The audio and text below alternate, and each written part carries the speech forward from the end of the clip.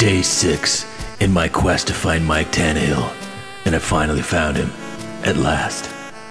After following all the leads, all of them by faith, ramming my head against brick wall after brick wall, dead ends nearly every time, because that's the point of faith, right? To build up thicker heads, so that when the real banging comes, we're ready for it. And also to learn lessons, like maybe to do a better job of following evidence or something. Really, I don't know, it's not important. But what is important is that I found Mike Tannehill.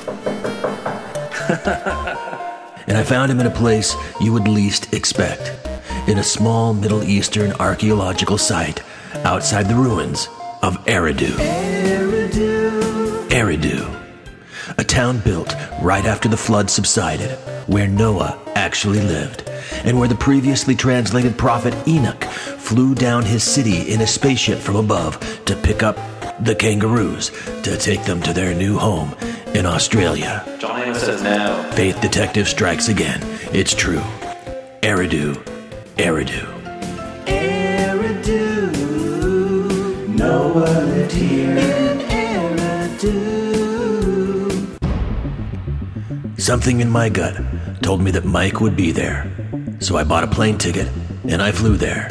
It wasn't hard to follow the trail of empty Tootsie Roll wrappers once I arrived to find the location of the fabled Last Supper of Noah.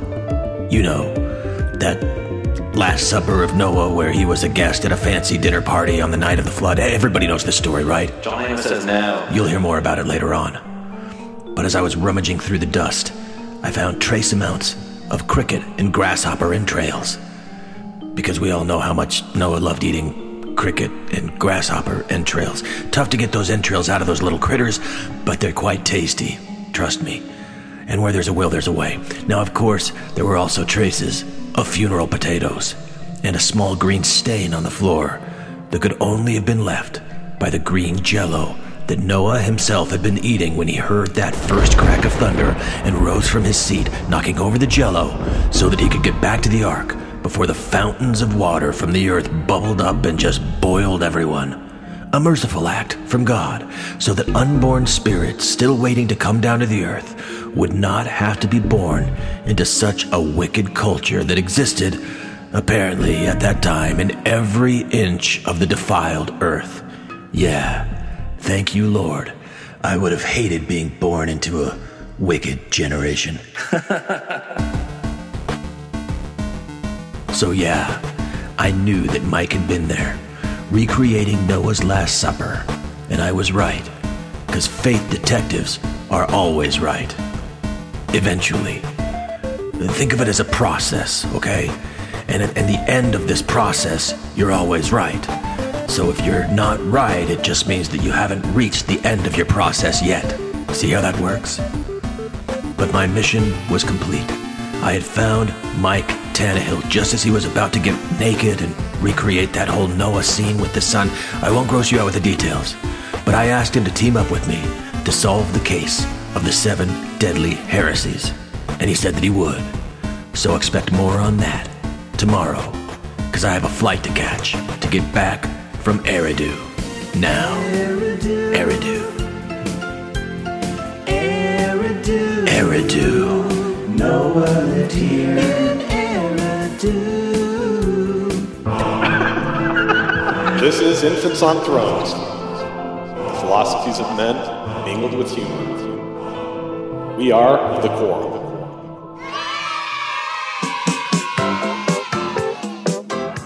Welcome back to Infants on Thrones.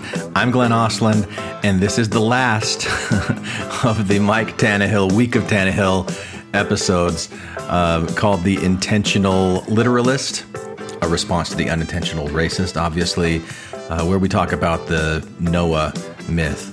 And I don't know, it's been kind of interesting. This was published 4 years ago in March 2014. So it's been 4 years since Mike's been on Infants on Thrones. And of course, this is all leading up to the 7 Deadly Heresies, where we have Mike come back and have a conversation with me and John and Bob.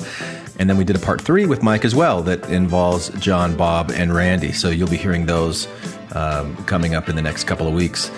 But it's been really interesting for me to put these episodes together and to kind of hear the changes, the evolution of Infants on Thrones, at least going back as far as 4 years ago.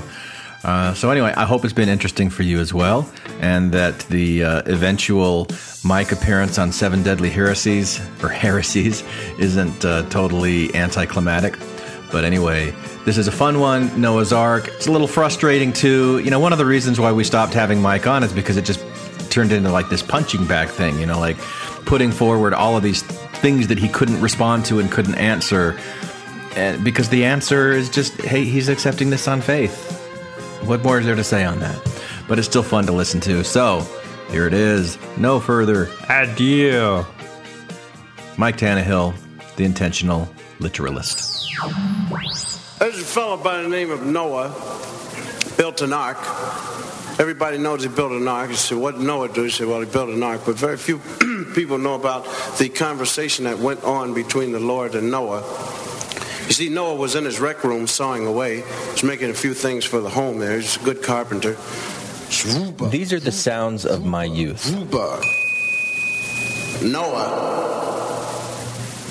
Somebody call? I was probably 7 or 8 years old, and I would build myself a little box fort and bring in the record player, and boom, it was me and Bill Cosby just having a blast. Who is that? It's the Lord, Noah.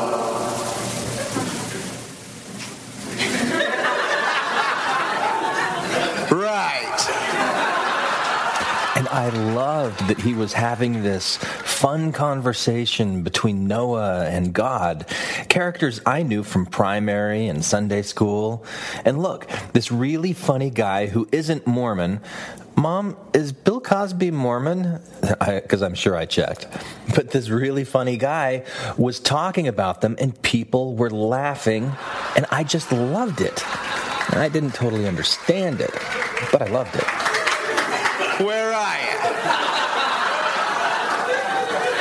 What do you want? I've been good. You know, that was my favorite line. What do you want? I've been good. It just really resonated with me.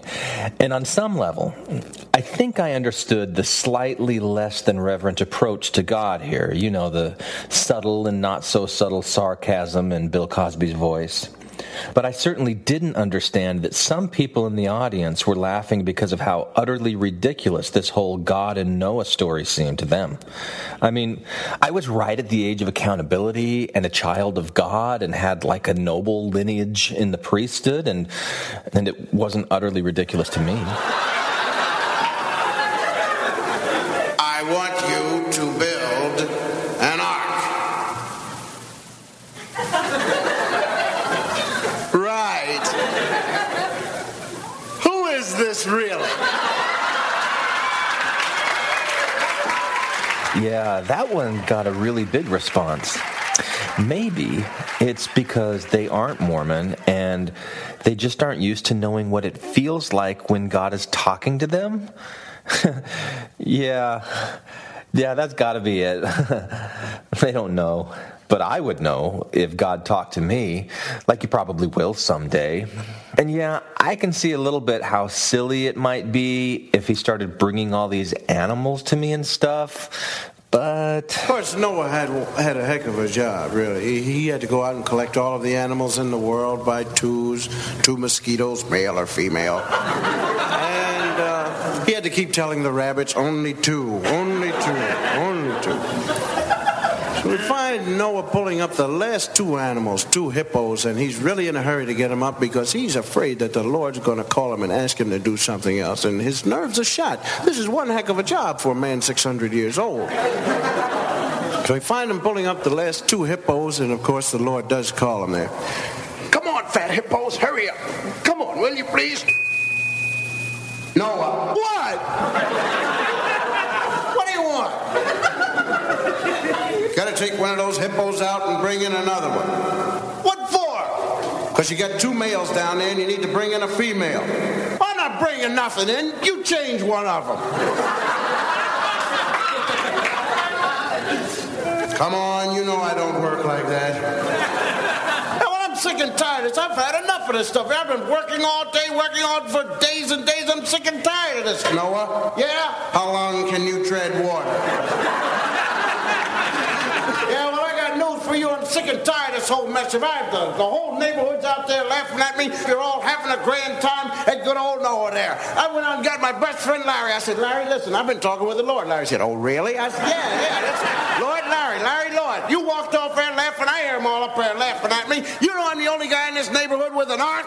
People around there laughing, picket signs, walking up and down. I'm sick and tired of this stuff here. People are walking around there. How you doing, Tarzan? How's everything up there? Sick and tired of this mess here. You're supposed to know all and see all. You let me go out there and bring in a pregnant elephant. You give me no manual for delivery and never told me the thing was pregnant. There's good old Noah waiting underneath the elephant there. Boom, right on top of it. Sick and tired of this mess here. Had enough of all that stuff for you running around. You're supposed to know all and see all. Like I said before, you let me go out there and do all this stuff here. You never even looked in the bottom of that ark. Have you looked down there? No. Who's going to clean up that mess down there? That's me, I'll tell you that. I've had enough of this. I'll tell you what I'm going to do. I'm letting all these animals out, and then I'm going to burn down this ark, and I'm going to Florida somewhere because you haven't done nothing. I'm sick and tired of all this mess. You're fooling around, and you haven't done nothing except that you got it raining. It's not a shower, is it? Okay, Lord, me and you, right? Because I knew all the time everything was... See, there was something strangely faith-affirming about this Noah bit to me. Even at a young age, I could indulge in the silliness of the story, but when it comes right down to it, eventually it's going to start raining, and you're going to have to rely on God to save you. And He will, as long as you're one of the good ones. So let's be sure to be one of the good ones, you know? Like our special guest for today's episode. You know, one of those guys who believes in the literalness of this story despite how silly or impossible it may seem. Someone who accepts some things and rejects other things and reframes the entire scope of pretty much everything in the world that is real, so that when the church comes out with this essay on LDS.org, he isn't running off to a stake president and bitching about it again, because he already knows that prophets are prophets and the scriptures are pretty much infallible, except in those cases where they aren't. And, most importantly, that with God, nothing is impossible. And that's how we can all be a little bit more like our guest today. No, he's not the unintentional racist. Not this time. What did you think, Mike, of being called an unintentional racist? That was funny. I thought it was funny. But did you think I was right? That because like what I was saying about you was that you're just being true to the faith. And we never included that I had a black girlfriend in high school. No, we didn't. I said that after the fact, so it didn't make it to the show. Yeah, well, we can put it in this one. And we just did. And you know what else? She wasn't even Mormon. You go, Mike. Nothing unintentional this time around. Nope, this time it's on purpose. So welcome back, Mike Tannehill, the intentional literalist. This is Infants on Thrones, the philosophies of men mingled with humor. We are the core.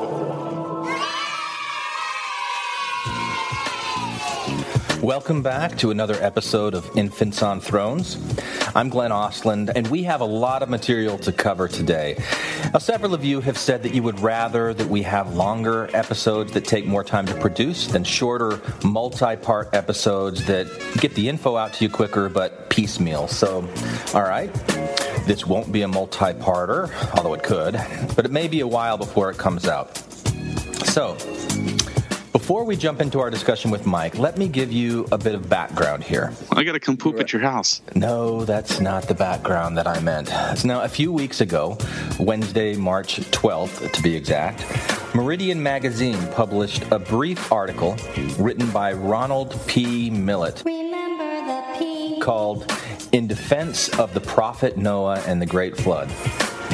Now, I'm not completely sure what offense this defense is in response to, but Since it's mentioned in the first paragraph, it was probably the much publicized debate between Ken Ham and Bill Nye on science versus creationism, and Ronald P. Millett, saw this as an opportunity to further differentiate Mormon teaching from Christian teaching on the matter. Basically, that we don't have to just rely on ancient prophets to know this literally happened, but we can know from modern prophets as well. So here's what he says. He says, ancient and modern prophets, however, attest to the literal reality of miraculous worldwide flood. Scientific analysis can suggest how God performed this great work and why it is very different from known historical floods. Ancient calendars derived from the solar system's celestial bodies correlate with the Bible to also support the reality of the Great Flood. Can I get a footnote, please? What the hell is he talking about? Ancient calendars? I'd like to see those. He goes on to say that in previous articles, I have discussed the great miracles of the Scriptures, including the flood. I would recommend reading Moroni Reveals a God of Miracles and Restoration of Genesis, the Ascension and Return of the City of Enoch. And there's a hyperlink, and I just had to click on it. So I want to encourage you. I mean, usually I'm not encouraging people to go to Meridian Magazine, but this is worth it. So this is an article that he wrote on January 28, 2014, Restoration of Genesis, the Ascension and Return of the City of Enoch. And if you don't know the story about the City of Enoch, it's pretty remarkable. And it does tie into this whole Noah story. All right, let's hit pause for a second, because I'm going to take you on a little journey. But don't worry, I'll bring you right back here to this Meridian article. It just may take a little while. There is a forbidden book, lost for centuries, that includes fallen angels, bloodthirsty giants, and a warning to all humanity. The Book of Enoch is named for the man who the Holy Bible says walked with God. Enoch walked with God after the birth of Methuselah 300 years, and had other sons and daughters. Thus all the days of Enoch were 365 years. Enoch walked with God, then he was no more, because God took him. The Book of Enoch is named for a man who's mentioned in one sentence in the book of Genesis. We only know one sentence worth of information about him. And yet, somebody stopped, paused on that name, and thought, Enoch. If he was taken up into heaven, what might he have seen? So this is a reference to the unknown author of the Book of Enoch.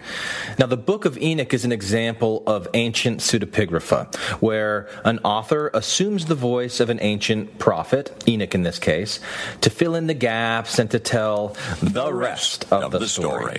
Now, this documentary doesn't touch on Joseph Smith's pseudepigraphal attempts with Moses or his elaboration on the Enoch story at all, but it's essentially the same type of thing. And one would think if there was any common thread or divine influence on either of these two documents, that there would be a lot of similarities. And there have been people like Nibley and others who really make a stretch to say that there are. But I want you to listen to what the Book of Enoch says, compare it to what we see in the Book of Moses, and there's really not a lot of similarity here.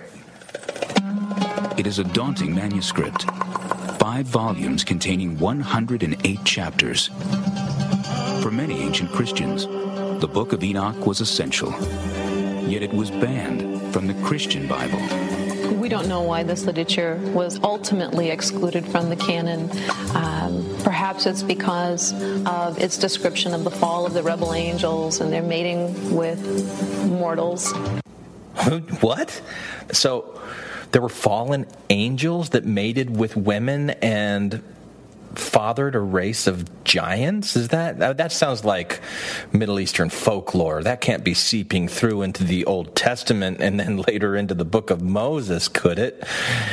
The answer is yes, it absolutely could. The Book of Enoch begins with a warning to all humanity that a divine judgment has been rendered and a sentence will be imposed. God tells Enoch that all life on earth will be destroyed in a violent flood. And, as with the story in Genesis, God blames this evil on the sons of God, angels who lusted after the daughters of men. These angels are sometimes referred to as watchers. They keep constant watch. And they decide one day, about 200 of them, that they're going to descend to the earth. They would like to very much make contact with these mortal women. The Book of Enoch may have been an attempt to expand on the mysterious giants, the sons of God, and the daughters of the earth, spoken of in Genesis. Anytime you read the book of Genesis, there are all kinds of unanswered questions. Suddenly, there is this quick few verses at the beginning of the flood story about giants in the land that come from the sons of God mixing with the daughters of the earth. And you stop and think, wait a minute, what's this all about? It's like it went by too fast. And you want to grab it and say, wait a minute, what was this?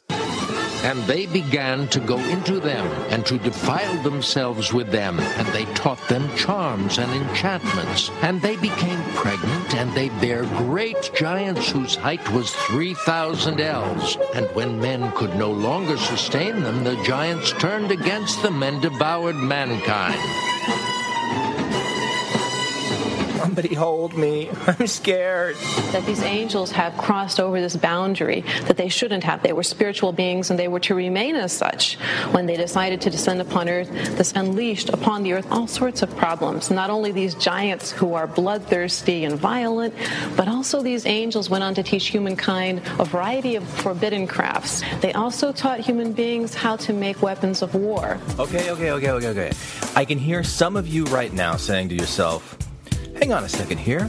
This episode is supposed to be about Noah and the flood, right? And about how a believing Mormon like Mike can consciously ignore all the crazy things about this story and just intentionally choose to believe it. You know, be an intentional literalist. So what's all this Book of Enoch, Watchers, Giants crap? Well, I'm glad you asked, because all this Book of Enoch, Watchers, Giants crap is the whole reason that God sent the flood in the first place. Now, don't get me wrong, I'm not saying that there was an actual flood. I'm saying that this story of Noah was anciently a much larger story and connected to other things. And the reason for the flood was to rid the world of the wickedness caused by these giants and the fallen angels. Now, we even still have these really fuzzy, obscure survivals of this tradition in our Bible and in the Book of Moses as well. I mean, look at Genesis chapter 6. Verse 2 talks about the sons of God, seeing the daughters of men and that they were fair, and they took them for wives, all of which they chose. Now, why is this an introduction to the flood narrative? What does this have to do with the great wickedness that had to be cleansed? Well, verse 4 tells us that there were giants in the earth in those days when the sons of God came in unto the daughters of men, and they bare children unto them. And then in verse 5, there is this continual wickedness that's referenced. And in verse 6, God's having some pretty major regrets. And in verse 7, God vows to hit the reset button. And then in verse 8, you get an introduction to Noah, and the whole narrative is kicked off. And then, of course, in the Book of Moses that Joseph Smith wrote, he carries over the same themes. Moses 7:15 talks about the giants that were in the land that were fighting against the people of Enoch, and the great wickedness that was in the earth, and how the city of Zion became a refuge from all this wickedness, and Enoch and Zion was taken away, and then Noah was left to deal with all of the leftover wickedness. So, this is all part of the same story. Or it used to be. And it used to be quite popular. This version of the fall of the angels was very popular in its day and maintained popularity for centuries to come. When we look at Dante's work on the Inferno, it's largely out of the material in Enoch. When we look at various snips of the New Testament, Enoch seems to be in play. In Corinthians, when Paul talks about women covering their hair so the angels won't be seduced and tempted, it goes back to the fallen angels tradition. And you know what I love about stories like this? I love how people twist them and shape them to fit whatever worldview or belief system that they're wanting to support. Now, here's a video that I found on YouTube about this whole Book of Enoch story. Listen to how this evangelical Christian uses the information to explain the role of Satan and why it was okay for God to kill all these people. I mean, really, this almost sounds like a plot line from Harry Potter. What about when Joshua and the nation of Israel entered the land of Canaan? They were instructed to wipe out every man, woman, and child of certain tribes. I've talked to some people whose entire rejection of the Bible and God rests on this portion of the biblical text. This video is for those people. What no one ever mentions when recounting this issue is that according to the story itself, the tribes that they killed were non-human hybrids called the Nephilim. Wait a minute. Did he just say non-human hybrids? And they were huge. They had iron beds, 13 feet long and 6 feet wide. It says that the Israelites were like grasshoppers in the sight of the Canaanites. These Nephilim were the offspring of very evil spiritual beings, and they were apparently the primary reason God sent the flood. Satan knew of the prophecies of one that would come to defeat him, and before any of the prophets came to expand on how this was to occur, all he knew at that point was that the Messiah would be a human. The Nephilim were an attempt to infiltrate the entire bloodline of humanity so that the Messiah could not be a full-blooded man. And if it weren't for Noah and his family, it would have worked. Then when Abraham found out from God that the land of Canaan was to be given to Abraham, Satan also found out, and he had over 400 years to plant this minefield of Nephilim in the land of Canaan in an attempt to thwart the plan of God. Genesis 6:4 tells us that the Nephilim were also on the earth after the flood, and it is them who Joshua was told to wipe out. Tribes such as the Rephaim, the Emim, the Horim, the Zamzummim were all giants. The kingdom of Og was the land of the giants. Later, we also find Arba and Anak and his 7 sons, the Anakim, also giants, along with the famed Goliath and his 4 brothers. Now, if you want to say, well, God should have let the 13-foot-tall evil hybrids bent on the destruction of humanity for the purpose of wiping out any chance for the redemption of man go, then you're free to think what you want.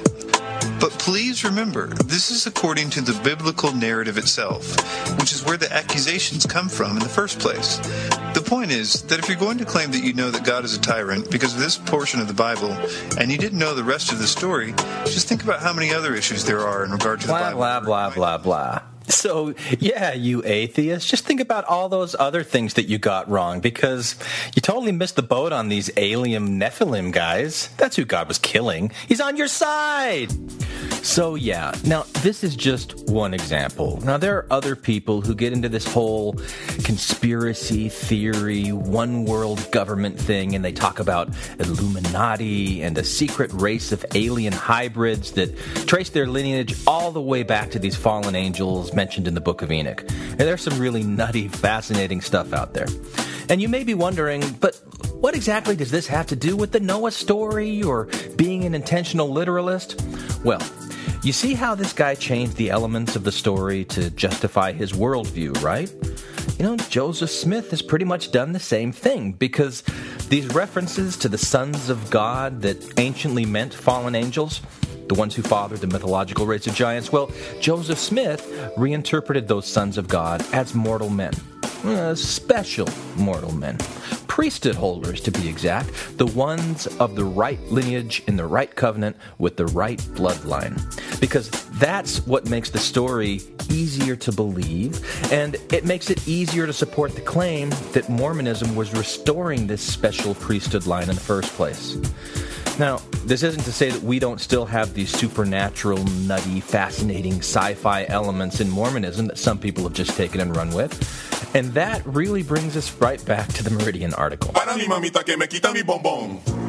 Okay, so we're back with Little Ronnie Millett. Yeah, okay, whatever. And if you look down at the bottom of this article on Enoch, there's pictures. He's got a picture on this webpage of the golden plates and the Liahona, the breastplate, the Urim and Thummim, the sword of Laban. They're all depicted on a picture here. I mean, if that doesn't bolster your faith about what he's saying, I don't know what would, because that's a photograph, y'all.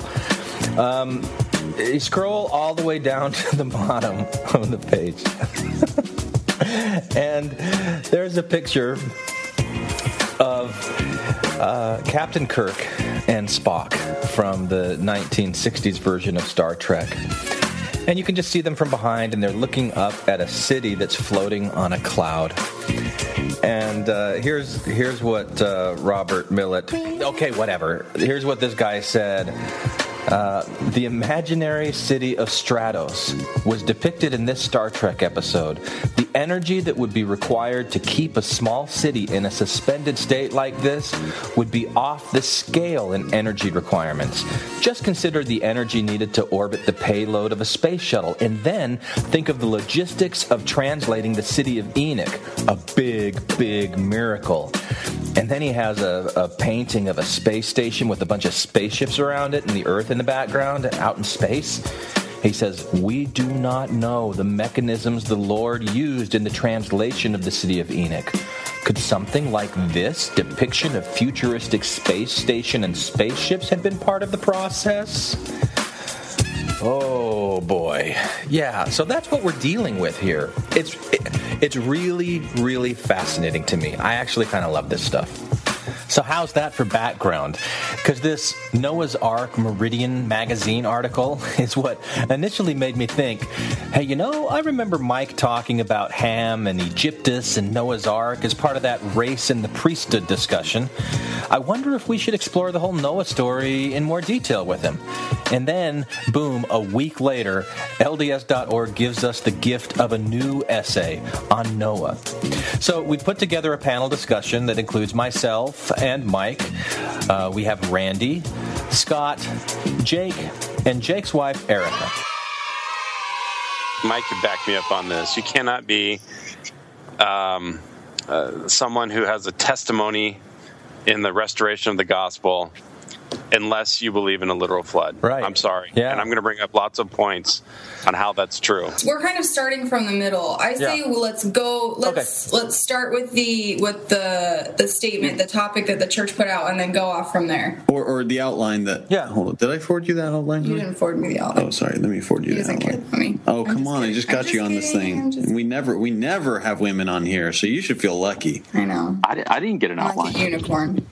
Oh, no, yeah. Mike, I needed to keep you in the dark. Right, so we can ambush you. Yeah, it was step one. Step one, blindside Mike. Yeah. Yeah. Are we starting with Enoch? Well, yeah, I want to end with Enoch, we actually start every episode with Enoch, so that's going to work out just fine. Okay. I left an unmanned mic for Elijah in case he comes. Nice. Okay, so my first question is, who was Noah? So Mike, I'm going to direct that to you, and if you want to go all the way back to Enoch to explain who Noah is, by all means, go ahead. But so as we're talking about Noah, and we've been talking about, is he a historical figure or is he a character of legend or mythology or whatever? Just who is he? Who's Noah? Well, Noah was the one that was set to preserve all life. We all remember the famous Mormon scripture in Enoch where Satan has the earth in chains and is laughing, and Enoch is looking and seeing Where's God that scripture? weep. We all know. Yeah, right. Is it Moses? Moses 7, Okay. 44 through 45. All right. Wait a second. Did you say Noah was preserving life? Yeah, because God's an asshole and he kills life. Randy. Well, okay, I got the reference on it. It's Moses 7, 26, 27. I knew I had something wrong there. So Moses, who lived like 2,000 years after Noah. Well, yeah, in the Pearl of Great Price, Moses' book is looking back through the patriarchs, and you get all the dispensations up to his time. Yes, we're playing a drinking game tonight. That's part of the outline. Every time you say dispensations, I got to take a shot. We all have to take a shot. It's Moses' account of Noah's account of Enoch's account of Adam, and that's what you get in the book. Sounds like a game of telephone to me. But you got to start with Joseph Smith on that one. But Noah's Joseph Smith's account of Moses' account of Enoch's account of Adam. There you go. Okay, but Enoch sees the earth wrapped in a chain of wickedness with Satan laughing, and God is weeping, and Enoch asks him, how can you weep over this small creation? Because Enoch's had the grand vision of everything that God does, and God expresses his love for all his children, but he can't allow this wickedness to continue. And this goes back to the parable of the vineyard, where when you have a vine growing bad fruit, you've got to do away with it and start over again. And so I mean, since you were starting with Enoch, I mean, what was God's solution for Enoch and Enoch's people?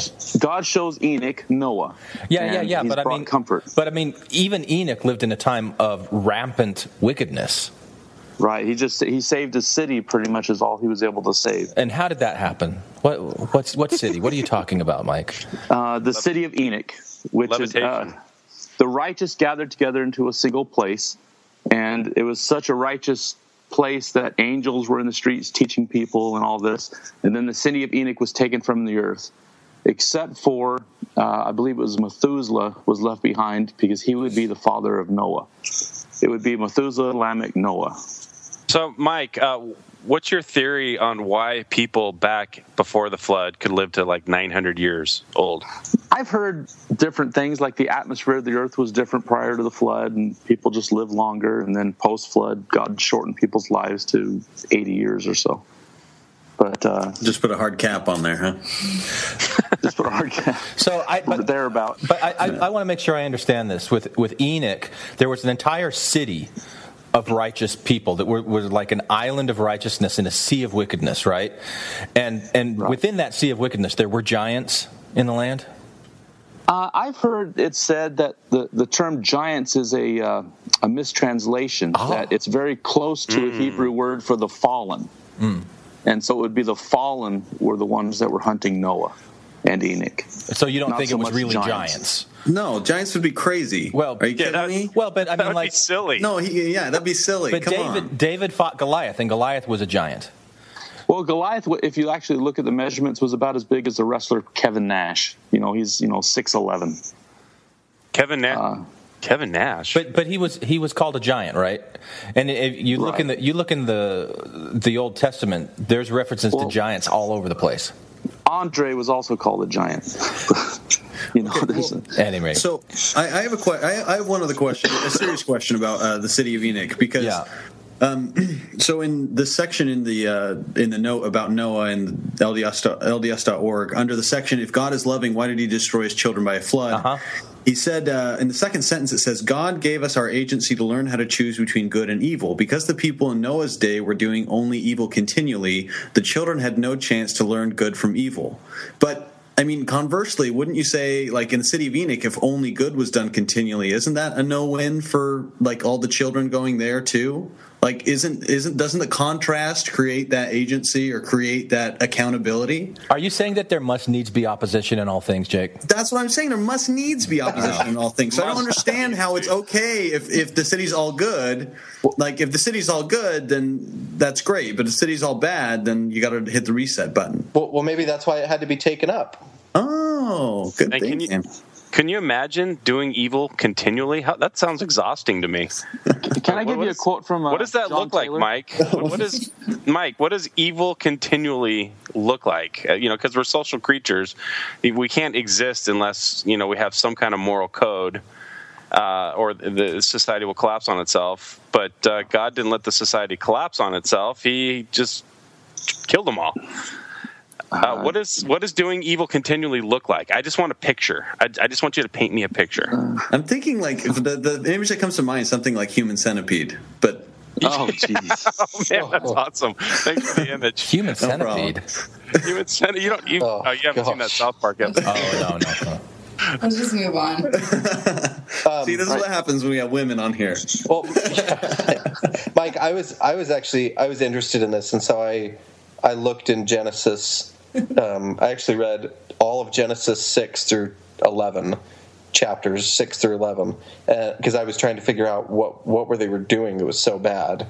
And really, there's just one verse, which is Genesis 6:5, and it says, "And God saw that the wickedness of man was great in the earth, and that every imagination of the thoughts of his heart was only evil continually." And that's when he decided to just kill everyone. So I guess I think what Randy's getting at, and I want to ask you too, how could it be that this was global? I mean, I can understand if one area in particular had problems or something, but how could it be that people on the other side of the earth, people in other continents, just happened to everyone as evil all at the same time? Continually, and children and women and your grandma and like everyone is just continually everything's toddlers. Horrible. Evil grandma. I know that it said that Noah's granddaughters began selling themselves with the sons of men, that they might have practiced prostitution. What? Where is that? I was just looking at it. It's not apocryphal. It's in one of the church's commentaries. Apocryphal. Are you talking about the daughters of Adam mixing with, or what was it? No, the sons of God mixing with the daughters of Adam. Is that the reference you're talking about? Yeah, that's exactly what it is. So, it's always the women. The women are the ones that pollute society. So wait, you're saying Noah didn't even bring his own granddaughters into the ark? Right, he had to leave them. Wait. How do the daughters of Adam turn into the granddaughters of Noah? How does that happen? Are you talking about the sons of God sold themselves to the daughters of men? It's not sold themselves. It's there's this legend, okay, that, like we're talking about the folklore around Noah and around the times, is that there were these race of angels called watchers that were looking over the earth, and you find this in the apocryphal book of Enoch. Right? You've read this, right, Mike? Yes. So when I hear you say that this was Noah's granddaughters that sold themselves into prostitution, and that was one of the reasons that there was evil continually in the land, and God had to kill everybody. That's Moses 8:15 is where they sold themselves, but that's also where you get the sons of men. But that makes more sense. Does it say?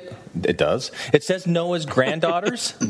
The daughters of thy sons have sold themselves, for behold, mine anger is kindled against the sons of men, for they will not hearken to my voice. But that makes more sense. The sons of God would be the priesthood holders, and if you look at the giants terminology as mistranslation of the fallen ones, right. The sons of God married outside the covenant, and they no longer believed, and so their offspring were the fallen. They've fallen away from the truth, and now you have wickedness continually.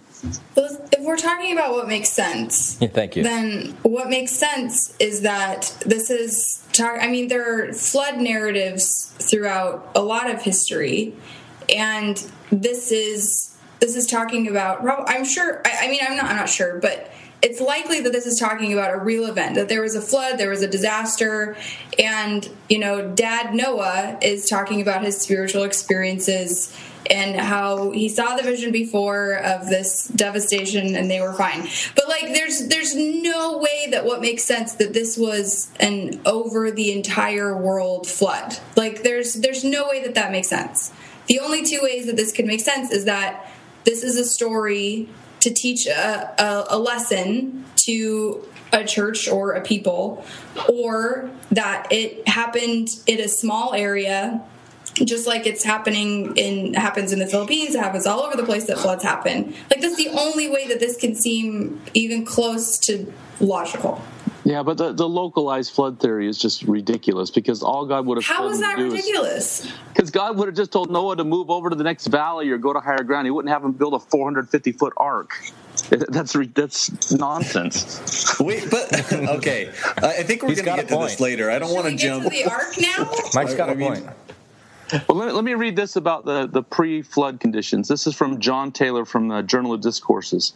He says, this antediluvian people were not only very wicked themselves, but having the power to propagate their species, they transmitted their unrighteous natures and desires to their children, and brought them up to indulge in their own wicked practices. And the spirits that dwelt in the eternal worlds knew this, and they knew very well that to be born of such parentage would entail upon themselves an infinite amount of trouble, misery, and sin.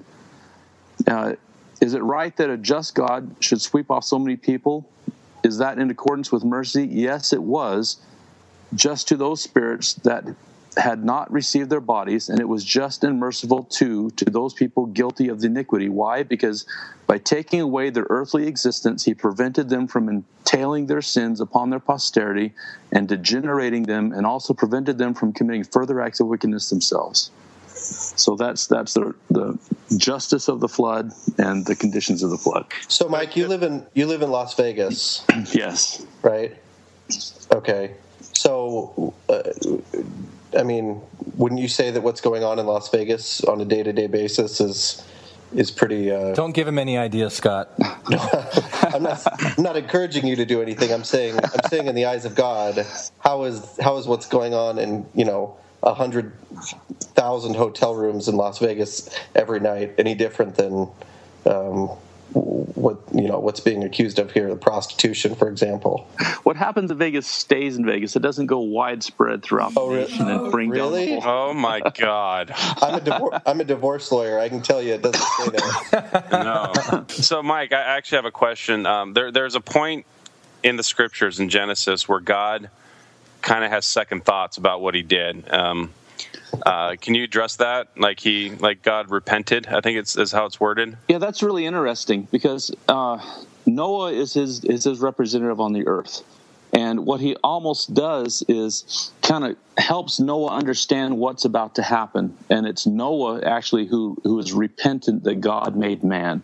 It was a mistranslation, and Joseph Smith fixed it. That's convenient. Yeah. And when Noah finally approaches the Lord and says, "It makes me sad that this is your creation," that's when God says, "Okay, now we're on the same page together. Let's do this. Let's bring in the flood." Mormon spin doctoring. That's quite the spin. Well, everything we're talking about is spin doctoring. But so we talked about the city of Enoch briefly being lifted up. And that was that was the city of Zion, right? So whenever we talk about Zion today and forming Zion, it's a reference to this city of Enoch that was so righteous. The people were of one heart and one might and righteousness. God took them up to himself. And they'll return someday at the end of the world. That's part of the belief in Zion. But if God had the mechanism to be able to take Enoch and all of his city to save them from the wickedness that was around them, why not do the same thing with Noah and his family and the animals that needed to come up too? Because Enoch and his people were actually translated and filled with glory. And they became a different type of being. So they couldn't come back after the flood and procreate and continue the line of humanity and mortality. Correct. Nice. Correct. Nice. Okay. That's why Methuselah they were excited. It says Methuselah had a lot of pride because he knew that Noah would become from his posterity. And Noah would be the one that preserved life through the flood. Okay, Mike, so let me ask you about that then. You're talking about, and this is in the LDS.org topic, where it very clearly states that there were only the 8 human beings who came into Noah's Ark, right? Yeah, it'd be the sons, their wives, Noah and his wife. Right, so 4 guys, 4 girls, they're in the boat, right? There was an Asian, a black person, a Polynesian, an Indian.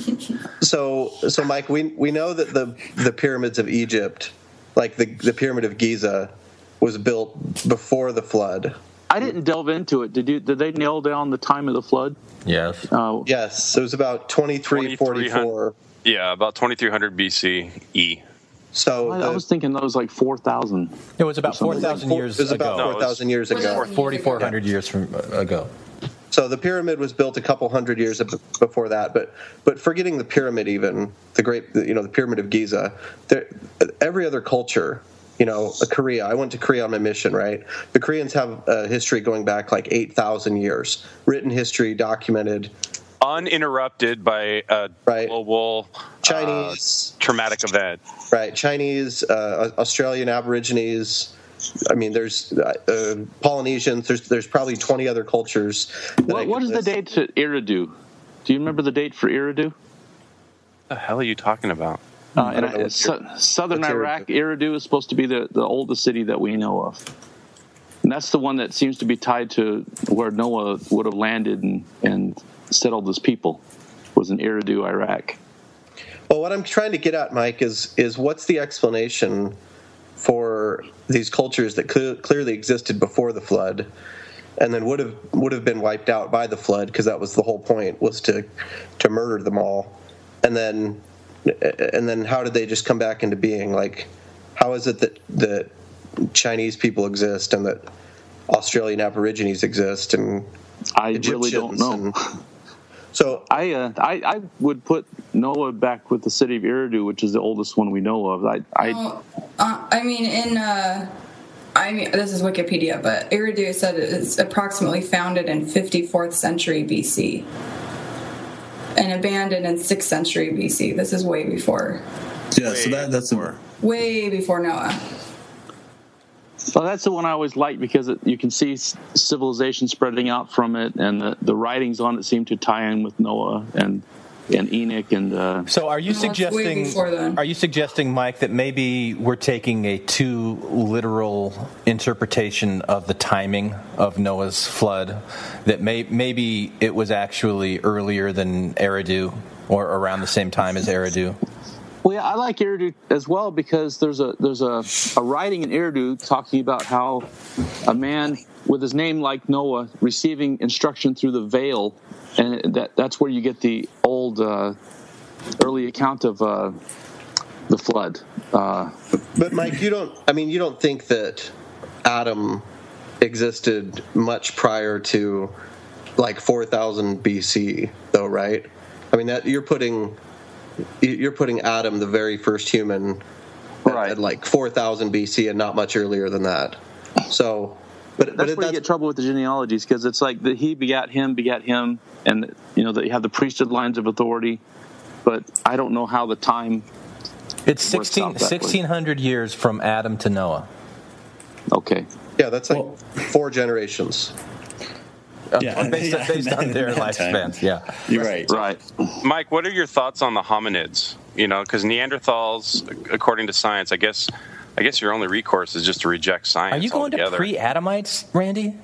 Yeah, so I'm talking about Neanderthals. Neanderthals went extinct about 20 to 30,000 years ago. We have fossils of Homo habilis, Homo erectus, way before the flood.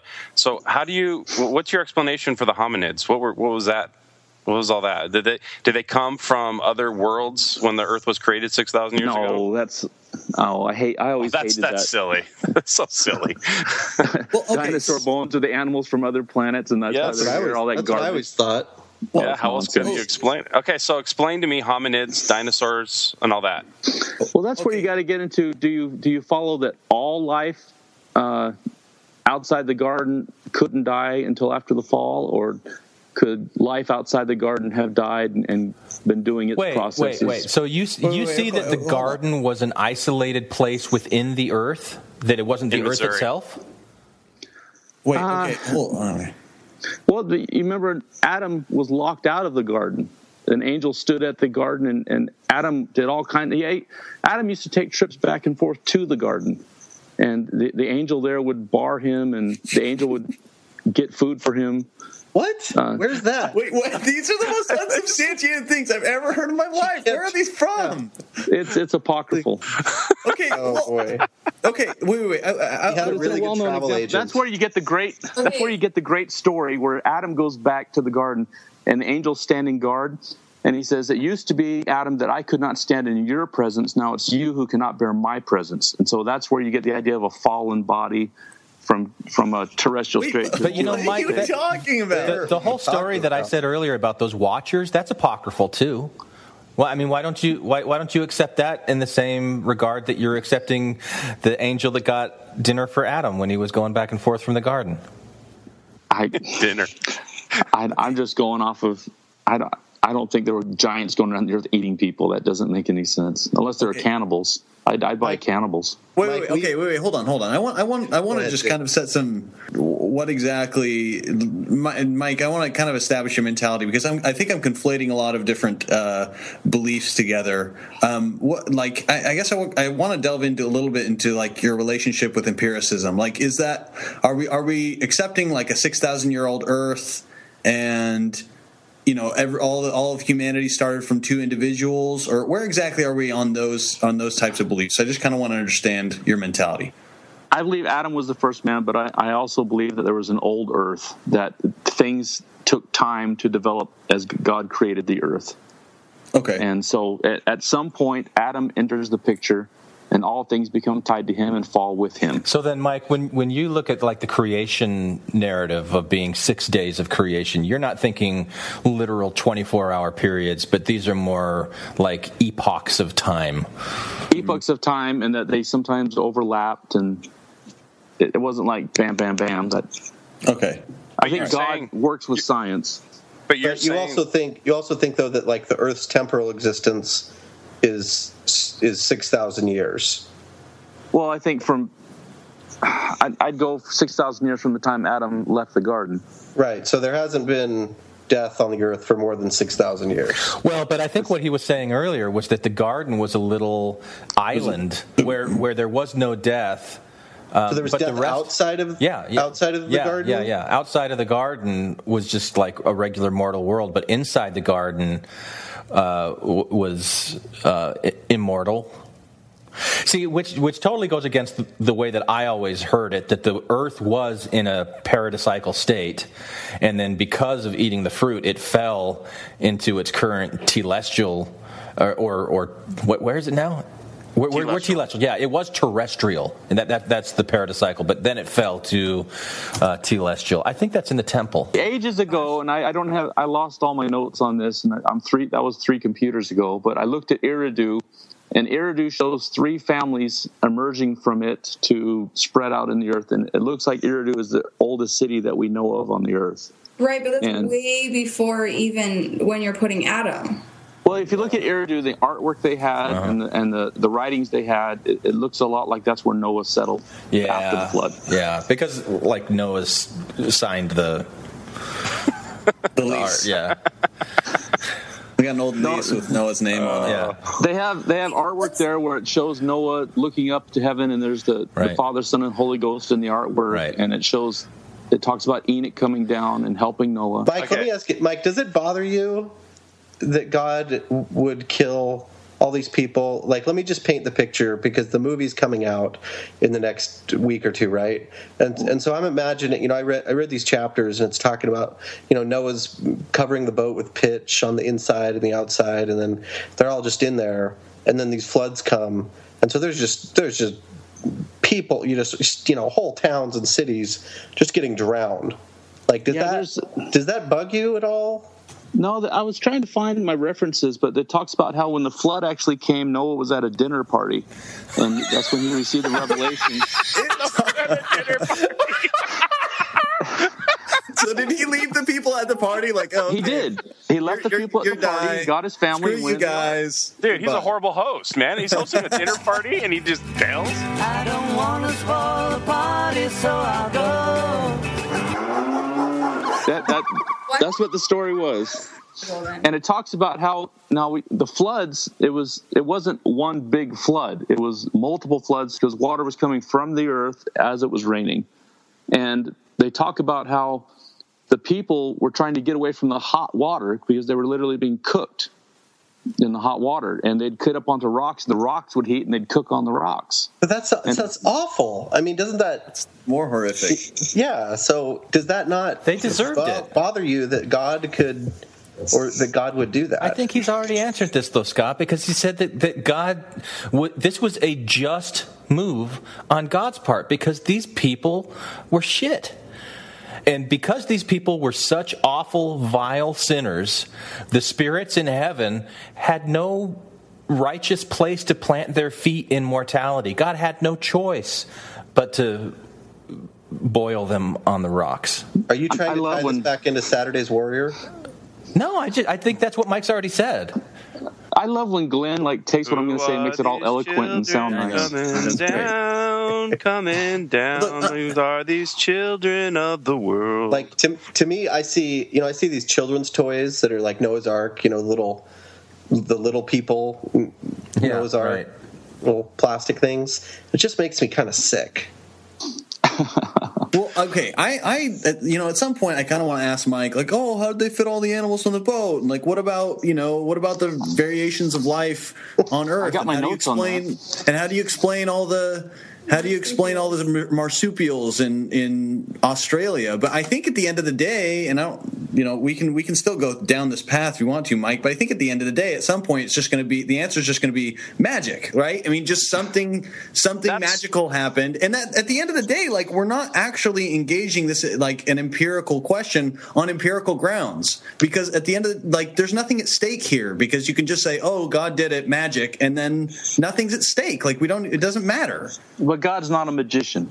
God doesn't go yapple dapple and wave his ponytail and 3 cakes appear or something. God doesn't work that way. Ponytail. In order for this Noah story to actually happen, yes, it would have to be magic. Like how? Okay, how? And it completely contradicts itself, because at some point there's some insane level of intervention from God, which begs the question: why didn't he just freaking intervene in the first place and just lift everybody up? Why'd they have to build a freaking boat in the first place? Like this whole conversation is asinine to the core, and there's nothing relevant about it. Like the priesthood one, the race thing, racism is a thing in our society now. There's nothing relevant about this topic. It's just a crazy fairy tale. Well, I think the relevance is the belief, the literal belief. And it also makes reference if he was baptizing the earth, because all things had to be baptized. If all things have to be baptized, so I should be baptizing my pet toad? That doesn't make any sense. Why do you have a pet toad? I'm just putting an example out there. It's one of those psychedelic toads. We lick it. Now I know. Yeah. Hey, so I have to baptize the deer that are frolicking around our apartment. Yeah. But you have to have the proper authority, and you're a woman, so you right. It's a moot point. Moot point. I think animals count as little children. I don't think there's evil animals. So, Mike, okay, let's. So God just killed those just for the sport of it. Mike, let's just give it to you that the Earth, for some reason, this inanimate ball of rock needed to be baptized according to God's eternal plan, which is a plan that all gods follow. Why didn't he baptize the Earth when it was unorganized matter? Just get it over with early, instead of doing this elaborate killing all animals, plants, babies, fetuses, humans, everything. When I don't know. Has so much power that he could easily just do a plague and just selectively kill. He'd done a plague. Or with Elijah, fire from heaven. Why did he just do fire from heaven and just instead of creating this impossible human-specific virus or something? Yeah. Prior to the flood, he'd sent a famine, and there was people dead left and right from the famine, but they still didn't return to God through the famine. So Mike, let me ask you this. Through it. Mike, if I can jump in, you're saying that God's not a magician. What do you mean by that? God uses science and laws to accomplish things. He doesn't just make things appear. He's not a genie. Okay. So when the flood waters receded, right, and there's dead material everywhere, and this huge, amount of water, miles and miles and miles above where all of us would be right now, is covered in water. Why is there no evidence of that? I mean, obviously, God must have made it look like that didn't happen, right? I don't know what kind of evidence would you look for post flood. Can we just concede that Mike's not going to have answers to any of these questions because there aren't any satisfactory? I really want to get back to what Jake said about what's at stake, because Jake, you said that nothing is at stake, but I think that there's some very important things at stake, and that's why it's on LDS.org in the first place. The Savior testifies of a flood, and was it Paul testified of a flood, and 3 times in the Book of Mormon they testify of the flood. And Joseph Smith went crazy about it. And we got to talk about the Garden of Eden is in Missouri, so the only way for the posterity of men to end up in Mesopotamia, in the Middle East that we now call, is if there was a global flood and Noah went up in Missouri and landed in the Middle East. Right. But yeah, he took the trade winds over. Right. But what's at stake? What's at stake in this story? Like, Mike, why do you believe this story against all of this overwhelming? Like, I think it's pretty obvious that the rest of us don't really. I think, don't really believe in the story the way that it's presented on LDS.org. But you do. Why? Just because the prophets testify of it. It's an account, all the prophets mentioned and talked about. And so if it wasn't true, would that mean that the prophets are wrong? Correct. That's what I think is at stake. Well, that's it.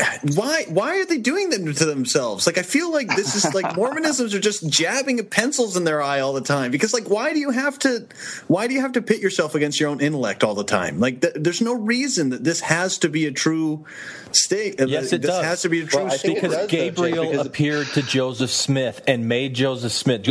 Gabriel was one of the guys. Like, if you talk about dispensation leaders and the way that Joseph Smith organized the world, and into Adam was a dispensation head, and Enoch was a dispensation head, and Noah and Abraham and Moses and Jesus, and then Joseph Smith himself at the end of the chain. This is the whole Joseph Smith. Now I'm going to tell you the rest of the story and making the Old Testament stories real for the people of that day. And Noah was Gabriel, and he appeared to Mary, and he also appeared to me. Like he made it that this had to be true. Well, why does the existence of Noah why does it have to be so tied to a global flood? Yeah, you can still have a Noah, a prophetic Noah, and not have. I can tell you why. No, I can tell you why. All right, hit me. There's a couple more hooks into Mormonism that Noah has, and one of the biggest ones. Jaredites, exactly. So, in order to have the Book of Mormon, you have to have the Jaredites. In order to have the Jaredites, you have to have the Tower of Babel. Tower of Babel only makes sense after a global flood where there's one language on the earth. Well, but that could still be a regionalized thing, Scott. I mean, I could see that. But even this essay, LDS.org, it says that, I mean, it's not giving you, Jake, or Erica any room to even say that the earth wasn't covered by water. It says it here. I know that. No, I agree. I just don't understand why. I mean, the thing is, it seems like this essay, with the release of this essay, they could have made a major pivot away from that. Because, I mean, they did the same thing with, like, the DNA and Mormonism one, or DNA in the Book of Mormon. They pivoted away from the very literalistic, these are the, the Lamanites or the ancestors of the Native Americans to among them, and, like, going down that path. That's why you can toss that essay in the trash. Well, I would love to have I would love to have a podcast on that one. But I mean, this seems like a key moment when they could pivot away from this very fundamentalist, self-harming doctrines or these self-harming ideas, but they didn't. Noah's deeply tied into Enoch. He's deeply tied into. I mean, there's the story about Enoch built the cave where Enoch was the great record keeper. He stored everything in the cave and made the cave waterproof. You've got to get out of this habit of starting these apocryphal references with Yeah, exactly. Like this is common knowledge that we've never heard about Noah's dinner party. Okay, that was awesome. And everybody, all of you guys have heard of the Masonic stuff with Enoch. It's in all the Masonic scriptures. We went through the temple, so we know all the Masonic stuff. But Jake, to get back to your point, Jake. I would love to hear it. I think you're asking the question, like, practically speaking, like, why would the church do this? Right. I think the plain answer is because they believe it. Like, this isn't one where the church is under pressure to change on. Mm. Like, this isn't like homosexuality or race issues where they're like, oh, geez, we've got to really, we got to get that essay out because people are just slamming us on that. Mm. People have been screaming about the Noah thing forever, but why would they release this? I think my guess is that the church leaders all genuinely believe this, like hook, line, and sinker. I mean, Hinckley talked about this in a talk like in the late 90s about how there was only 8 people. I mean, I think there's just no doubt to them that this really happened. They're that far detached from the kind of mindset that you're talking about in terms of empiricism, in terms of world history, that it just doesn't even enter into the mind frame of it. They painted themselves in a corner, like the whole history of the church is painting themselves into a corner where they would have to deny sacred, canonized scripture Yeah, I think it's that, pulling on one string and everything starts to unravel. I think this is one of those things where the Noah string has to stay intact.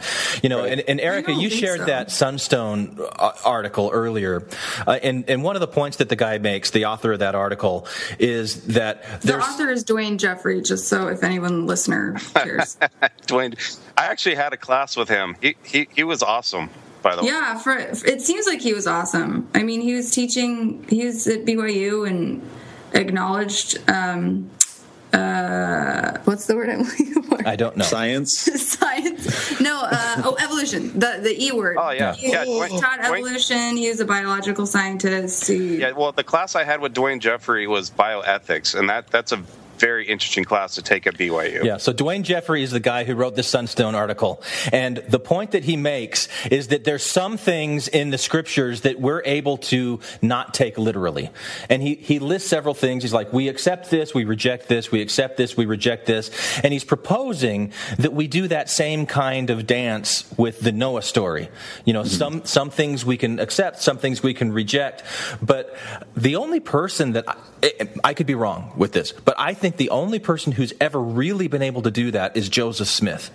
And so Joseph Smith can go through with the Joseph Smith translation and say, these are the parts of the Bible that we accept, these are the parts that we reject, these are the parts, I don't know if anybody's really done that since him.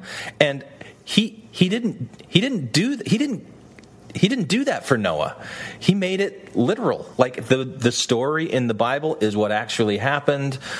And so that's why I don't think that's why I think that the global flood has to be tied to the Noah story, because that's the way that Joseph Smith taught it. And it's not just Joseph Smith. How many cultures in the world have the global flood story? That's part of their heritage. That I think because most cultures started around water back then. Yeah, they were all based around water. There's a very easy explanation for that. Is that the world to these civilizations was not the world that we think of now. Like, they didn't travel thousands of miles by planes to understand how the world worked. Their world was an island. Their world was right next to water. Floods happened all the time. It's a very but they include other details event as well. And the authors of that are typical of the floods. Are these details like they were wearing garments or something? Well, no, there was a man that communicated with God. There was an ark. I mean, that's tied into all these different stories. Okay. So there's a flood, and there's some method of salvation that revolved around a person. So they're all the same. Okay, let's go. There are plenty of religious believing people that don't see them as literal. Like, it's not just people who want to take down a church. Yeah, because the metaphorical religion does so much for you. I think a lot of old school Hindus would take issue with what you just said. There's a lot of to teach. Yes, there's a lot of meaning in fiction. If it's not literal, it's worthless. Why have faith in something that's not literal? So everything Shakespeare wrote or Jesus is worthless. Did the Good Samaritan actually exist, Mike? No, it was just a story. No value. No value in it. But if it's something like religion, though, it has to be literal. I take it you're not a fan of fiction, not a big Lord of the Rings fan. I have plenty of appreciation for fiction. I'm just saying that when it comes to a religion, why would you offer sacrifice and adhere to something that has no meaning? And that's what's at stake. That's what's Those at are the stake. stakes. I guess you're proving, well, for the way that you see religion, you're proving Glenn's point. She says that as if it's a bad thing. And one of the main advantages of editing these things is that I can stop the discussion wherever I want to. And I think I'll do it right here because, honestly, does anything more really need to be said? Actually, yeah, I think there does. Now, I'll try to keep this short.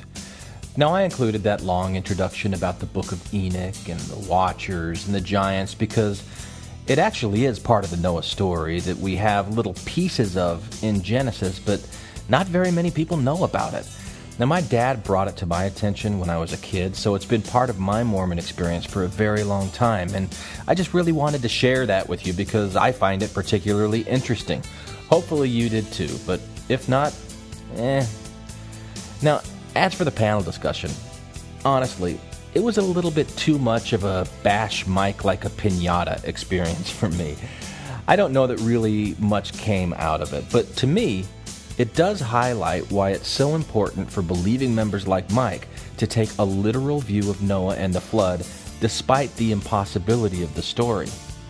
Now, my grandpa told me a story a few years ago that he once sat across from Spencer W. Kimball, and he was being interviewed to become some kind of college-level institute teacher.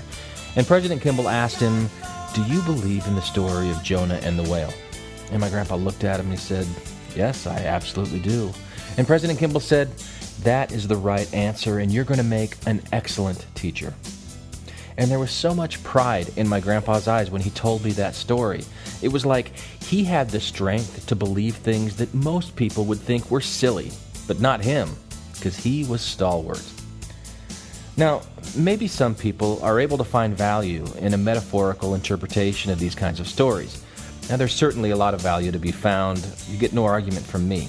But it's not the kind of value that the Mormon Church is selling. The Mormon Church is selling priesthood, saving ordinances, baptism, confirmation, endowment, celestial marriage, sealing power that binds people to each other throughout the eternities. Now that has to be a real power, and that real power rests on the teachings of Joseph Smith. And Joseph Smith taught that the flood was a literal global flood, just like it says in the Bible. And that's why LDS.org published this essay with subheadings like, "Why does God call prophets?" and "What are covenants and why does God make them with us?" See, literal interpretations of stories like Noah are the glue, the crazy glue, that binds all this together. Because once you let go of that belief, you just start sliding.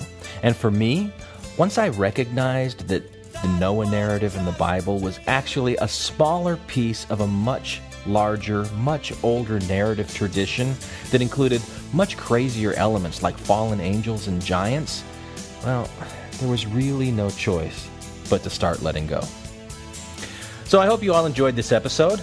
Our iTunes count today is at 88 ratings with 55 written reviews. We love it, so keep them coming. And just a note about these listener essays. Please be patient with us. Now, we received 5 different essays or essay ideas today on the heels of our recent mini-sode, and I'm not trying to discourage any of you from submitting. I'm just asking that you recognize that it may take us a while to get to all of them, but we love what we're seeing, so please keep them coming, and thanks again for listening. Anyone for the closing prayer?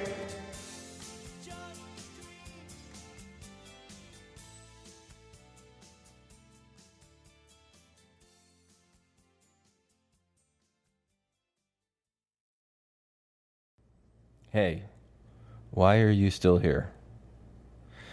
Do you want to hear the rest of the panel discussion? Because I cut out a big chunk. So you like the beating Mike like a piñata stuff? Okay, fine.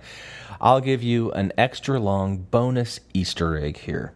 And there are some nice moments, but really, if you continue on, you do so at your own risk. So no complaints, okay? This is for the gluttons.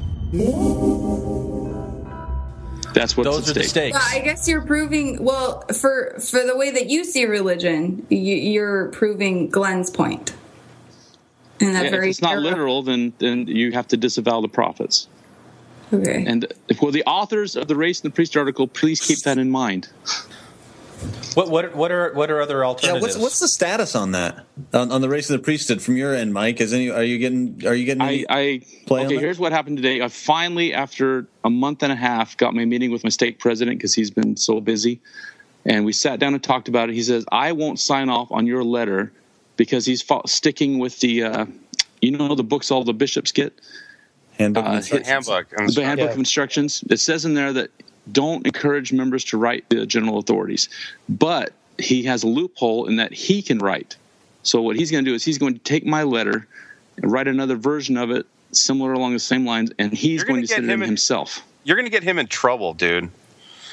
No, he's going to send it in my name, and he's going to write the letter himself. Mike, what happened to the guy who tried to study the Ark? I'm not studying anything. Oh, yeah, you are. You're studying the Ark, baby. Well, we'll see how it goes. But he's actually going to send it in his name. So It's going to be my stake president sitting again for me. So anyway, do you want to discuss the Ark itself and how the animals on it? Why? There's no answer to that. How are there 16 million different species of animals now? Magic. Okay, how are there? you only needed a representative of the main species according to the kinds of the family. So the main species. You know what, Mike? I watched this Cosmos episode that was on last week. 500,000 different species of beetles.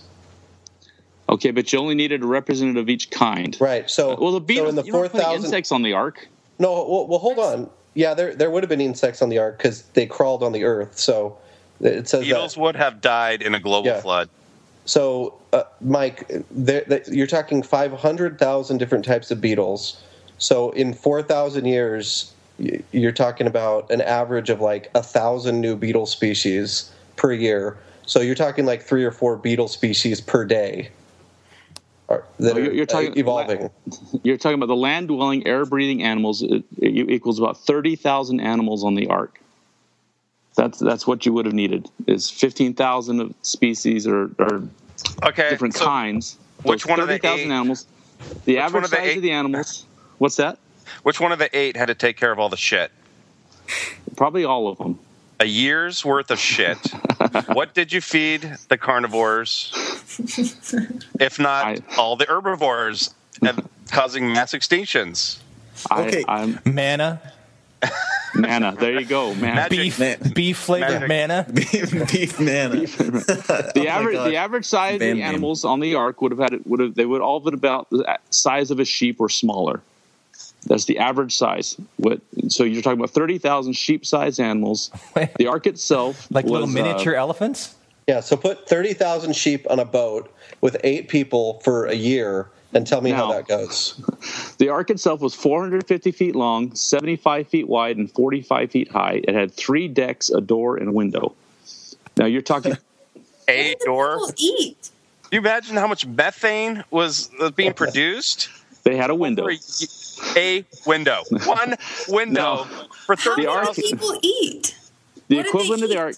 I'm about to tell you that there's 100,000 square foot of floor space on the Ark, or if you talk about cubic volume, it's 1,518,000 cubic volume of space on the Ark, which is about the equivalent of 522 railroad cars.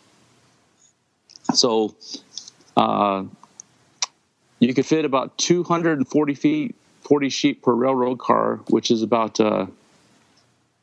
There's plenty of room, so they would have taken about a third. The animals itself would have taken about a third of the space in the Ark. The remainder 2/3 were for food and water. This is what I'm talking about. It's like, okay, even if we talk about all these logistical concerns or whatever, right? At the end of the day, at the end of this entire conversation, even when we talk about the fact that even if you only had one animal of each type and there was enough room on the Ark for those types, there's no way you could go through enough permutations of generations to be able to create the genetic diversity we have now. Even if we get to that point, at the end of the day, Mike's answer is going to be, but with God, nothing God is did impossible.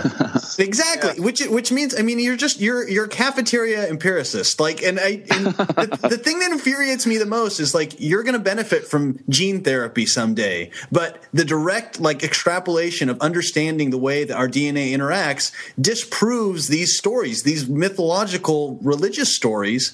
But you're going to benefit from the science that other people have rolled out. But anything that happens to clash with your worldview, you just dismiss, and I hate that. Hey, Jake, you just described what I hate the most about America. Thank you. No problem. Anyway, I think even bigger problem than even if you do hand waving for all the animals on the Ark, at the end of the voyage, you're still left with just 8 people coming from 4 women, right? So the genetic evidence would be overwhelming that everyone on Earth had come from 4. A huge bottleneck. Like there's a bottleneck from 4,000 years ago. Yeah, humans would have been extinct. I mean, if we get down to 4 breeding pairs of an animal, they're extinct. I mean, they're gone. Yeah, they just don't exist anymore. Years, we go from 8 people to 7 billion. Yeah, and 1 billion of them in China that didn't apparently had nobody 4,000 years ago. and now has 1 billion. And then the kangaroos hopped all the way to Australia. The polar bears marched. There's a perfect example for the kangaroos. Noah dropped them off in Australia and then sailed back. No, actually, they didn't get out of the ship until after the land was dry. There's evidence that the people of Enoch came down and helped Noah disperse the animals. Oh my evidence! Gosh! What? There is evidence? What are you talking about? What evidence? We just gave you about 7 million different reasons of evidence that this didn't work, and you're bringing up "quote unquote" evidence. Apocryphal scriptural came down and diversified where's that evidence? Animals. That's magic. That is magic. The writings of Eridu talk about Enoch coming down and assisting Noah after the flood to redisperse things. Okay, so Mike's answer for tonight is not magic; it's Eridu. It's going back to it. Yeah. I'd like to read something from a different essay that the church put out, the DNA in the Book of Mormon. Just a quick paragraph here. Scientists did not rule out the possibility of additional small-scale migrations to the Americas. For example, a 2010 genetic analysis of a well-preserved 4,000-year-old Paleo-Eskimo in Greenland led scientists to hypothesize that a group of people besides those from East Asia had migrated to the Americas. I just want you to think about this as an example in another LDS.org essay, a 4,000-year-old Paleo-Eskimo. That would have been like 300 years after Noah climbed off of the ark. And the church cites that in one article, and then another article says the global flood happened. Right. It's mind-boggling. Like, what do you have to do? Exactly, those mental gymnastics. What do you have to do to accept all of these things and put yourself in a believing state of mind if you don't know about Eridu? How excited are you? You have one committee. You have one committee write one article. You have another committee write the other article. You put them both out, and the church members just ignore all of it. They do. I'm really hoping they address some of these at conference. If they don't, I'm going to lose my mind if they don't address this crap at conference. I got news for you, Mike. They won't. You've already lost a large portion of it. No, I was making a lose your mind joke. Never mind. It didn't. I got you. It didn't hit. What do you mean address some of those? Like come out and be like, there have been things that we've allowed that we have commissioned on our own website that are wrong? Like last week they had to shut down the comment section on the essay page because everybody was unloading on them. They had to shut it down and reboot it. It's just, how do you not address something when you got bishops in New Zealand leaving their positions over this? But if people get mad about ordained women, just put them in a free speech zone. Yeah, people commit suicide because of how they're being treated because they're gay. Just write them off. So wait, well, Mike, that's who are you Mike talking about? Mike would have his kids punch him in the nose, right? You wrote that one. Yeah, you did. I probably did. Yeah. I'm going to punch you in the nose next time I see you. It's a large target. Wait, what? It's one thing to have women wanting ordained against the teachings of the church, but when the church contradicts itself, that's a whole nother matter. So where's the church contradicting itself? Well, like the DNA thing, Nephites came over and mingled with people that have been here 10,000 years, or disavowing the priesthood, or it's just ludicrous. The things they've been putting out are just a joke. Did I miss the 10,000-year reference in that DNA? Granted, I did not read through that whole thing. It was just a chore. But it talks about something. It says 10,000 years. Yeah, it talks about, it says most scientists agree that it was populated by people coming over the Bering Strait, and then it cites a paper that really breaks it down for the 10,000 years. I don't think the 10,000-year number was in the article itself, though. It was in a footnote or something. The migration actually happened around 15,000 years ago. Okay. Oh, okay. Well, there you go. But yeah. But they say, this is how it happened, and then there were small scale migrations, and then there's intermingling, and they were subsumed into the larger population, which makes the whole prophecies of like Lamanites blooming as a rose and all that totally nonsensical. But whatever, science. Well, here's what I love about science is like, okay, you got this thing called convergence. Are you guys familiar with the term convergence? Yeah, I am. Okay, so you got this one field of science completely like unconcerned with another field, coming up with the same conclusion. And the example is that archaeologists have done enough work on the Clovis and the pre-Clovis sites in North America to come to the conclusion that it was about 15,000 years ago that people from Far East crossed the Bering Strait and migrated into the Americas. And then you got geneticists that are doing what's called a DNA clock, and completely unconcerned with what archaeologists are doing. The genetic clock of the specimens that they have dates back to about 15,000 years ago. That's what I love about science. I think you've got a faulty assumption there, Randy, though. I mean, you're saying that these are completely unconnected, right? Well, they're two completely separate fields of science. You think so, but Satan's behind both of them. But the cool thing, the cool thing to me about that is that the molecular biologists would love nothing more than to completely blow the archaeologists out of the water. Like if it came back that it was actually 30,000 years ago, they would they would love that. But it's like, oh, they were right, and they just have to admit it because 2 data points on the exact same spot, like they're stuck. Yep. And that's the thing is like this idea that if there were some sort of empirical evidence that came out that supported Mormonism, that it would just be suppressed because Satan's against it. But the thing is, like, no one would if they found like actual evidence that there was any connection with the Middle East or Israel or whatever, Jews in the Native Americas, like. Any that's like an archaeologist's their wet dream. Like they would love to have that. They would love to be the one that found that and comes out with that. Absolutely. It's just not there. That's why they're not finding it. Absolutely, that's a great point because that would be a game changer, and that would get them a Nobel Prize. Oh, for sure, they would love that.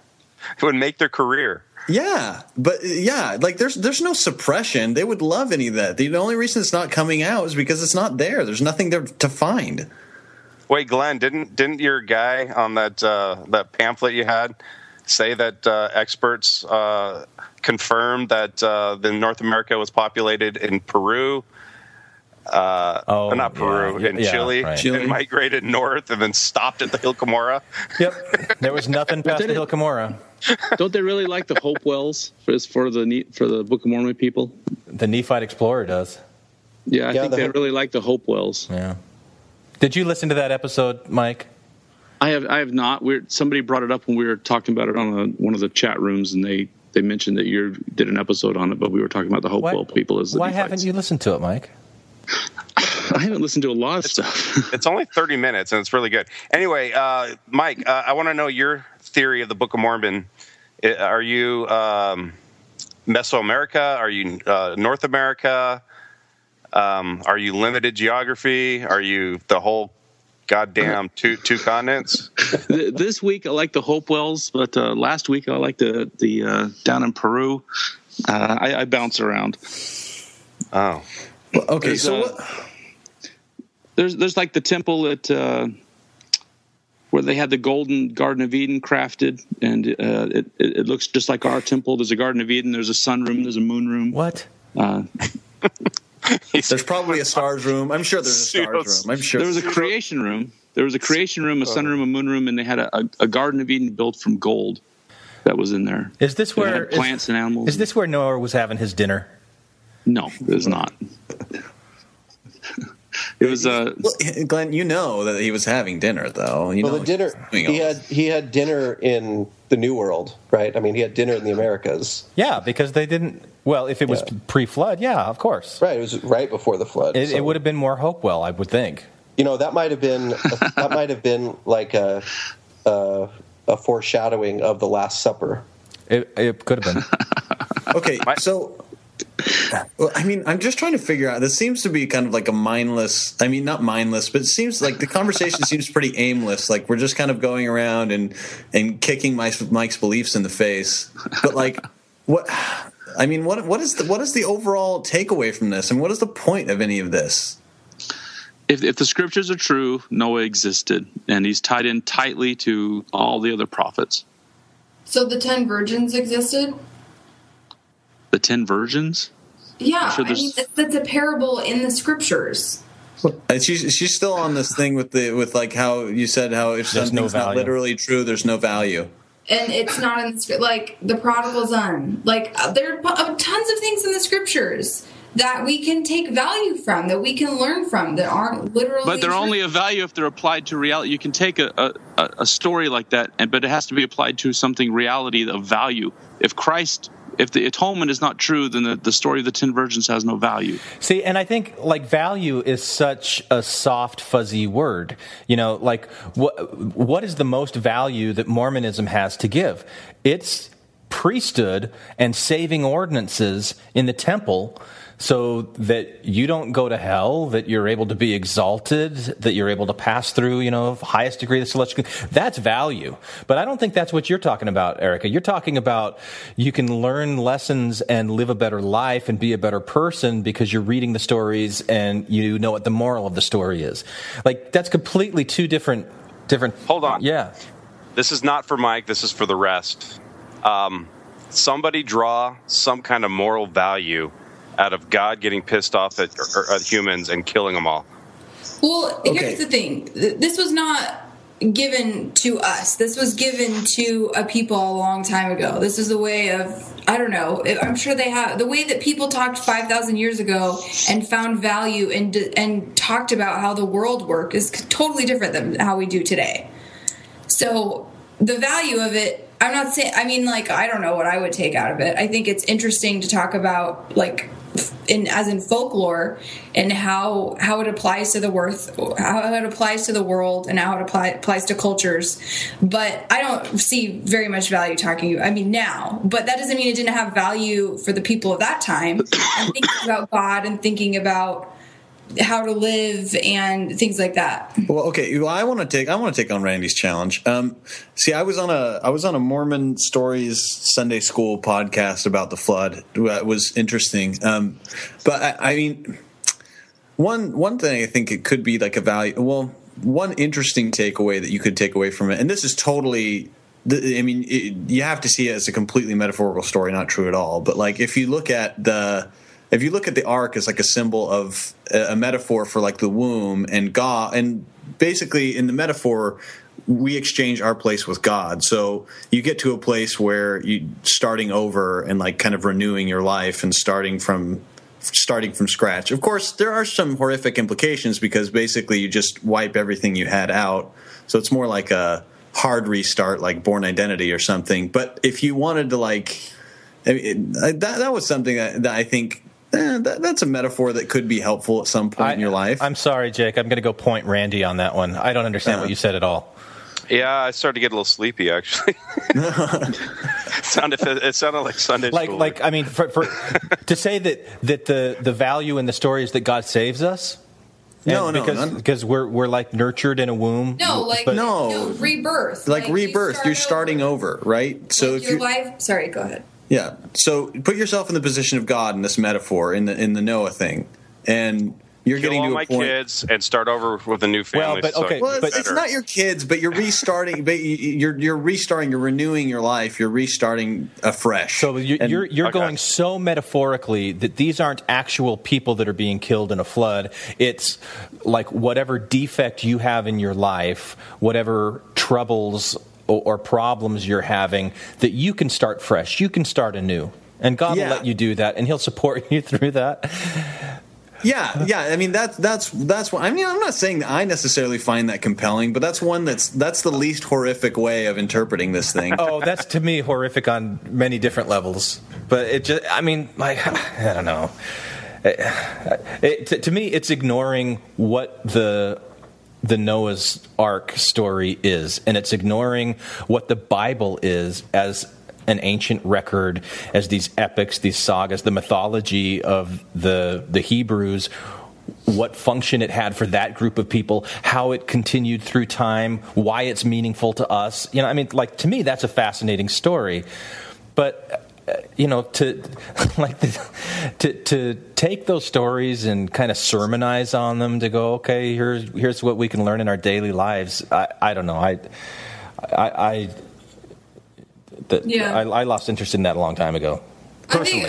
I think I kind of agree with that, but I mean, that doesn't necessarily mean that they weren't meaningful to. I mean, people who were reading the Old Testament at their time. You know what I mean? And Erica, I if you haven't read, there's a book called Who Wrote the Bible by Richard Friedman that is really awesome. That it explains how scholars believe that the Bible was put together, and there were these different sources. So there was like, have you read it? I know I read either. I've either read something online that like describes it. Right. All of this is sounding very familiar. Yeah. So I mean, when the Israelites were one group of people, there was one set of stories. But when they broke into the kingdom of Judah and the kingdom of Ephraim, then the stories started shifting a little bit because they were reflecting the different political things that were going on. And so, like, when you're searching for meaning, what did it mean for the people of that time? And you start comparing the differences between like the E versions and the J versions, then you start seeing that. And then at a later point, they come back together again, and then there's these P sources, we get priestly and D.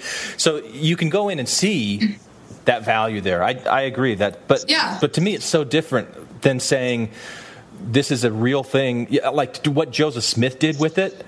That was another example of pseudepigrapha from him, assuming the voice of Moses and rewriting the history of Enoch, and putting the Noah story in there. And it was all just a reframing of it for the people of his day and for establishing himself as an authority figure. To me, that's the point of all of this stuff. And so the stakes today are, if we reject the Noah story, we reject Joseph Smith, and Mike's not willing to do that. Well, I think it's definitely possible and probably healthy to accept and reject parts of Joseph Smith, parts of the Bible. I mean, like, there's so many, I don't know. I just don't think it's a healthy way of looking at life to accept it all at face value. But you want to be ordained to the priesthood. I never said I was part of the ordained women movement. Oh, I'm just I'm just going to conflate everything. She just has short hair. My hair's growing out too, by the way. Okay, that's been a while. But an interesting thing is, prior to the flood, everyone was coming up to Noah and said, "We don't need you and your teachings. We've married your daughters. Our kids are growing up, and they're growing up just fine. They're mighty men like the days of old.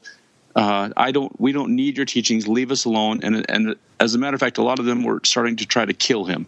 To kill who? And to kill Noah. So they married the daughters that had been prostitutes. So were they still prostituting themselves as they were married? Because there was evil continually, man. They settled down. Human centipede. Everyone is wrapped up in everybody's going to be diverse, and aren't we all going to be different? We'll just glorify in our differences, and we don't need you, Noah, to teach us anything. So the sins of Noah's day were like liberal politics of today.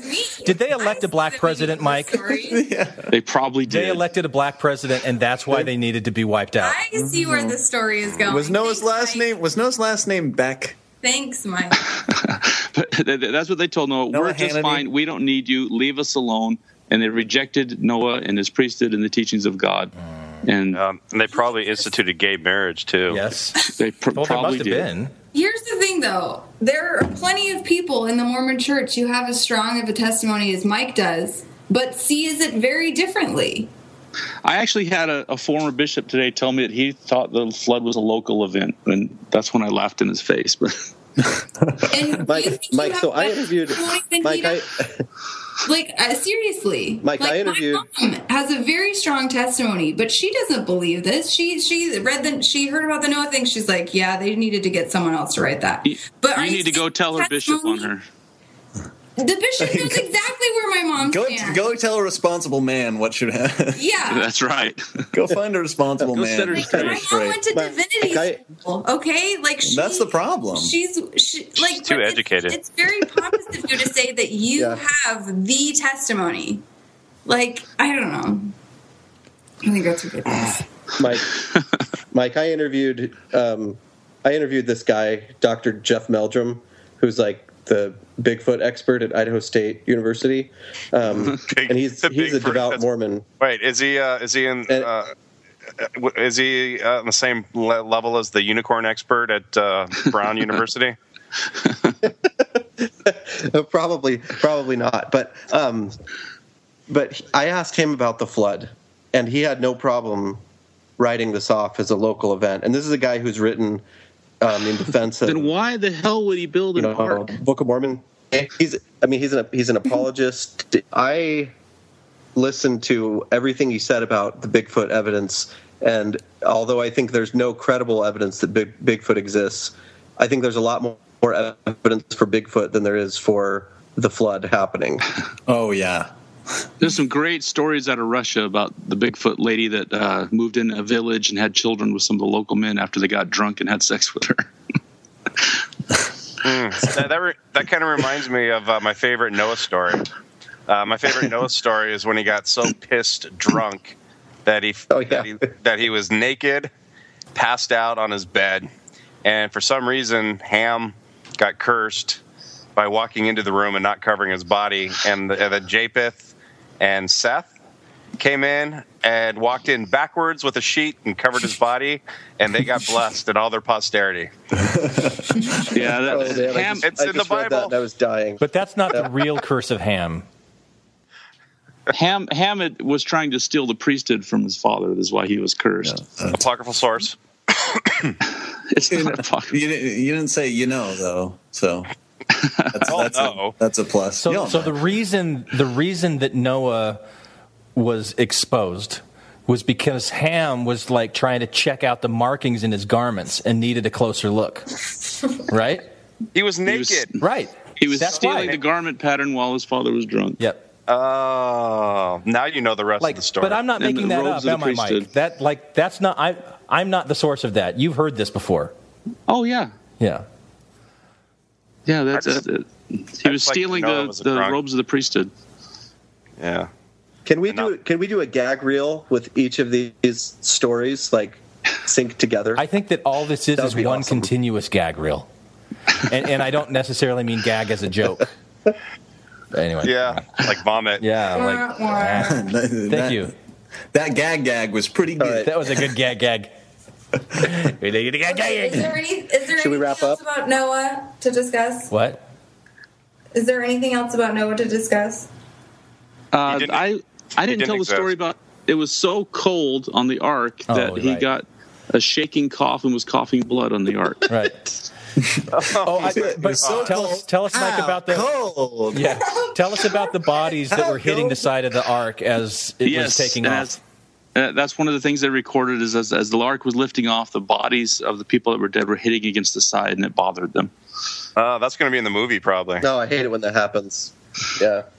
What about, were there people that, ran to the ark and are like, save us, save us, save us? And he's like, fuck you. Fuck you, man. Too late, sucker. They had their chance. Yeah. Thanks for returning my lawnmower, Dale. How did they have their chance? Like, if they were on another continent, how did they have Noah and his sons all repeatedly tried to teach people, and they were all rejected. But globally, in China, even they went to ancient China. Oh, it's pre-Gia. Well, every village. They probably hadn't spread out that far yet, because we're only talking about 4 generations from Adam. Yeah, and each generation lived 1,000 years. And you also had Enoch's people that did all their proselyting as well. But I don't know. I don't know if each person that lived during that time had the same lifespan, or if it was just the priesthood that was keeping people alive that long. Oh, I'm sure everyone would live that long. Oh, you're sure? What sense would it make that the priesthood live longer than the regular people? What sense would it make? That would be crazy. What sense would it make for a human to live 1,000 years? Like, do you know what your knees would look like after 1,000 years? I love you went to that part of the body. I'm not exactly sure why. I was thinking like how far your ball sack would be hanging. Yeah. Well, Noah received the priesthood when he was 10. He was prophesied that he would be born, so he was like a expected child, like John the Baptist was or Christ was. Received the priesthood at 10, and then he was perfect in his generation, and he walked with God. Anyone for the closing prayer? I love it when women say it. And now it's time for a breakdown. Never gonna get it, never gonna get it. Hi, this is Julianne from Kaysville, Utah, where in my gospel doctrine class recently, I was likened unto the Samaritan people because of my tattoos. You may comment on the website, infantsonthrones.com, and if you really like what you hear, even if you have tattoos, give the Quorum a 5-star rating and write a short review on iTunes, like I did. Anyone for the closing prayer? No, did you hear what I said earlier, Erica? That it's the ordained women equivalent. You've got a ticket now. You're sitting in general priesthood session of conference, and so it's unknown territory. We don't know what's going to happen. Oh, it's true. The world might implode. Well, we know what happened to Mormon discussions when that was allowed. What was that? They've never been Mormon the same discussions. since. What is that? It's lit. Is that a thing? Oh, expression. I'm sorry. What are you saying? Expression. When they started letting more women participate. Does anybody listen to that show anymore?